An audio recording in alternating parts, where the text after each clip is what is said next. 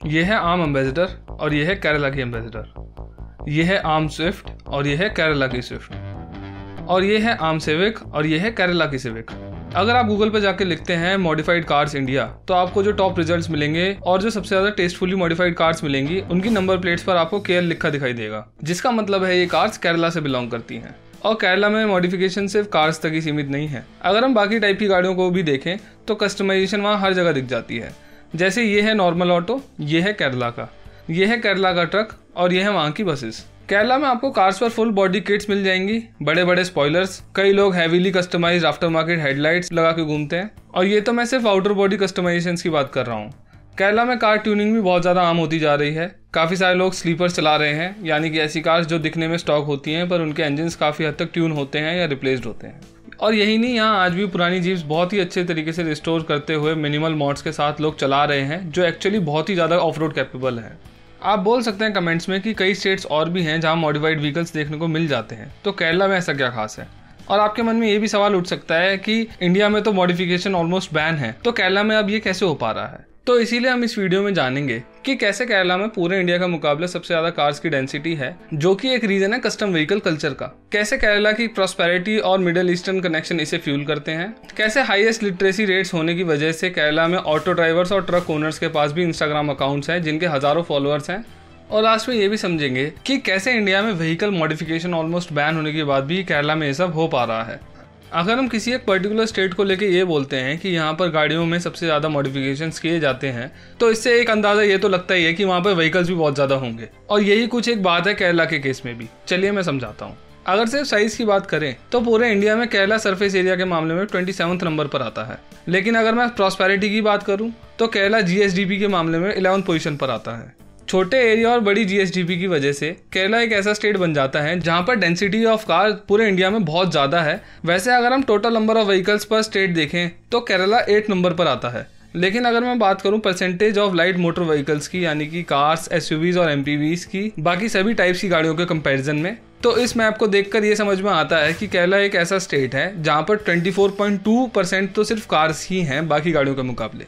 और इसीलिए कार्स की डेंसिटी के मामले में केरला पूरे इंडिया में 2nd पोजीशन पर आता है। फर्स्ट पोजीशन पे तो वैसे गोवा है, लेकिन total number of vehicle Goa में काफ़ी कम है क्योंकि उसका साइज काफ़ी छोटा है। खैर, कार डेंसिटी के मामले में जो स्टेट केरला के सबसे पास पहुंचते हैं वो हैं जेएनके, हिमाचल और पंजाब।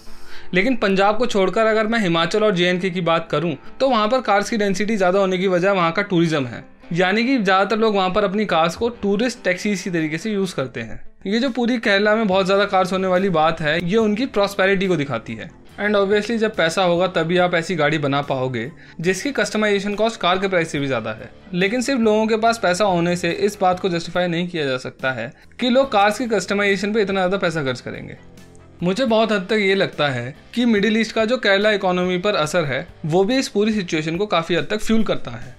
केरला से बहुत सारे लोग गल्फ कंट्रीज जाते हैं काम करने के लिए, और इनमें से भारी मात्रा में लोग ऐसे भी होते हैं जो वहाँ पर वाइट कॉलर जॉब्स करते हैं। उनकी सैलरी बहुत ही ज़्यादा अच्छी होती है और ऐसे बहुत सारे लोग वहाँ पर महंगी गाड़ियाँ रखते हैं और कहीं ना कहीं उनके सिबलिंग्स या वो खुद भी अपने होम टाउन में एक ऐसी ही अच्छी कार रखना चाहते हैं। अब इसके चलते या तो वो महंगी गाड़ी खरीद लेते हैं यहाँ पर, या वो अपनी पुरानी गाड़ी को ही कस्टमाइज करा लेते हैं। अब इन्हीं जगहों से ओरिजिनेट होके ये कल्चर पूरे केरला में फैल चुका है। मैंने अपनी रिसर्च में ये भी पाया है कि ऐसा कोई ज़रूरी नहीं है कि मॉडिफाइड कार्स आपको सिर्फ शहरों में ही देखने को मिले। देखने में ये मिलता है कि केरला के छोटे टाउन्स और विलेजेस में भी हमें कस्टमाइज्ड कार्स देखने को मिल जाती हैं। और इसका सबसे बड़ा कारण केरला के लिटरेसी रेट से भी समझा जा सकता है।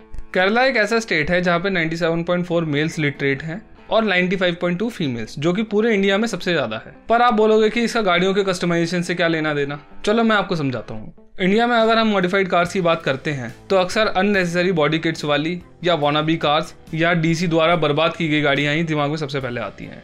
लेकिन अगर हम कार सीन के अंदर घुसकर देखें तो वर्ल्ड वाइड अलग अलग कैटेगरीज के कार कल्चर्स फॉलो होते हैं, लेकिन ये कार कल्चर्स किसी दूसरे देश में भी सेम वे में ही फॉलो किए जाते हैं। For example, American muscle cars को एक ही तरीके से कस्टमाइज किया जाता है, चाहे वो फिर किसी भी देश में हो।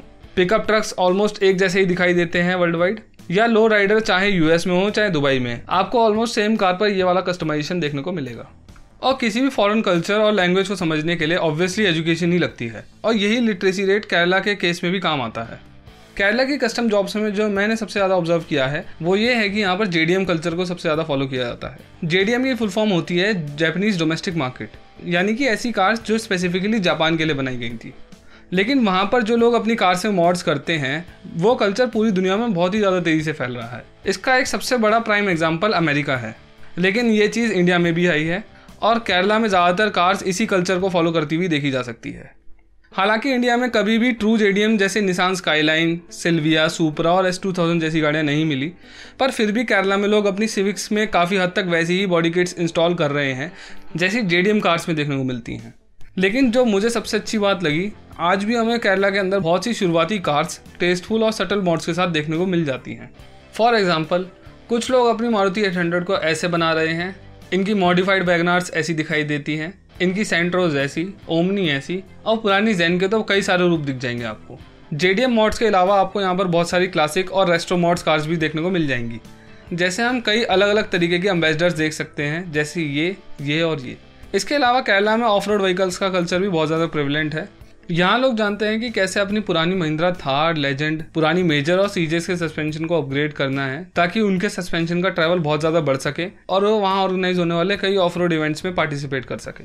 ये ज़्यादा लिटरेसी होने की वजह से फॉरेन ऑटो कल्चर का इन्फ्लुएंस हमें कार्स पर और केरलाइट्स के इंस्टाग्राम हैंडल्स पर तो दिखाई देता ही है, लेकिन ये कार्स तक ही सीमित नहीं है। मैंने ऐसे कई ऑटो रिक्शा, बसेज और ट्रक्स के ओनर्स और ग्रुप्स देखे हैं जिनके हज़ारों फॉलोअर्स हैं।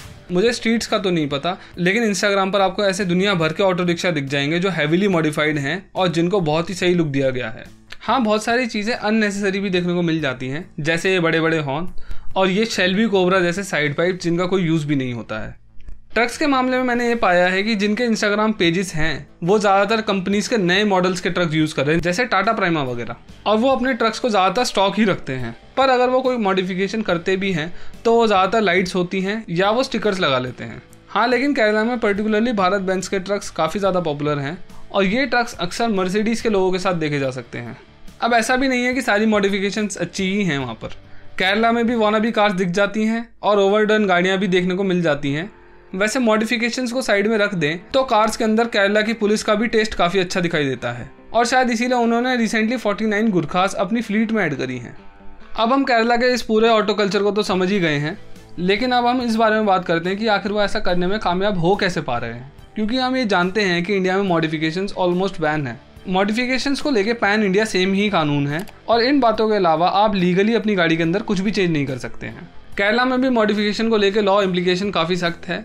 केरला MVD यानी मोटर व्हीकल डिपार्टमेंट मॉडिफाइड गाड़ियों पर बहुत ही तगड़े फाइन लगा रहे हैं और उसका एग्जांपल हम इस आर्टिकल में भी देख सकते हैं। इस रीजन के ट्रांसपोर्ट ऑफिस ने एक गाड़ी पर 50,000 रुपए तक के फाइन लगा दिए, क्योंकि बड़े टायर्स के अलावा बाकी चेंजेस को मिला के इस कार के ओनर ने 9 मॉडिफिकेशंस करा रखे थे। केरला के त्रिपुनिथुरा रीजनल ट्रांसपोर्ट ऑफिस ने अकेले एक हफ्ते में 100 मॉडिफाइड गाड़ियों को चालान कर दिया और इंटरनेट पर ऐसे आर्टिकल्स की भरमार है। इसके अलावा एक बड़ा ही इन्फेमस केस भी है जहां पर एक लिफ्टेड D-Max V-Cross की रैकी करके केरला MVD ने ढूंढा और उस पर बहुत ही तगड़ा फाइन लगा दिया और ट्रक को फिर से स्टॉक कंडीशन में लाने के लिए बोला गया। इस पर ट्रक ओनर ने इस फाइन को कोर्ट में चैलेंज कर दिया। अब वो बातें सुनने के बाद ये तो पक्का है कि केरला में कार्रवाई होती है, पर फिर सवाल उठता है कि अभी भी लोग ऐसी गाड़ियां कैसे चला पा रहे हैं। इसका जवाब मैंने केरला के व्यूअर से ही मांगा अपनी YouTube कम्युनिटी पोस्ट के अंदर, और मैंने कुछ आर्टिकल्स भी पढ़े और मुझे वहाँ से ये पता लगा कि केरला में ऐसी मॉडिफाइड कार्स की संख्या रूरल एरिया में ज़्यादा है बजाय शहरों के, क्योंकि शहरों में ऐसी गाड़ियों के बहुत जल्दी चालान कट सकते हैं, पुलिस भी ज़्यादा सख्ती दिखाती है वहाँ पर। आप लोगों ने ये भी बताया कि मॉडिफाइड कार ओनर्स को ये पता होता है कि उनकी गाड़ी को कहाँ तक लेके जाना है उन्हें और कहाँ पर उनको पुलिस मिल सकती है। इसके अलावा कई बहुत ही ज़्यादा फेमस कार सिर्फ ऑटो शो में ही देखने को मिलेंगी आपको।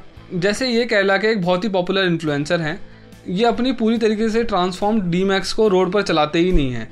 इन्होंने इस काम के लिए एक एक्स मिलिट्री स्टैलियन ले रखा है जो ऑब्वियसली रोड लीगल है और वो इसी पर इस गाड़ी को रख कर अलग अलग जगहों पर लेकर जाते हैं।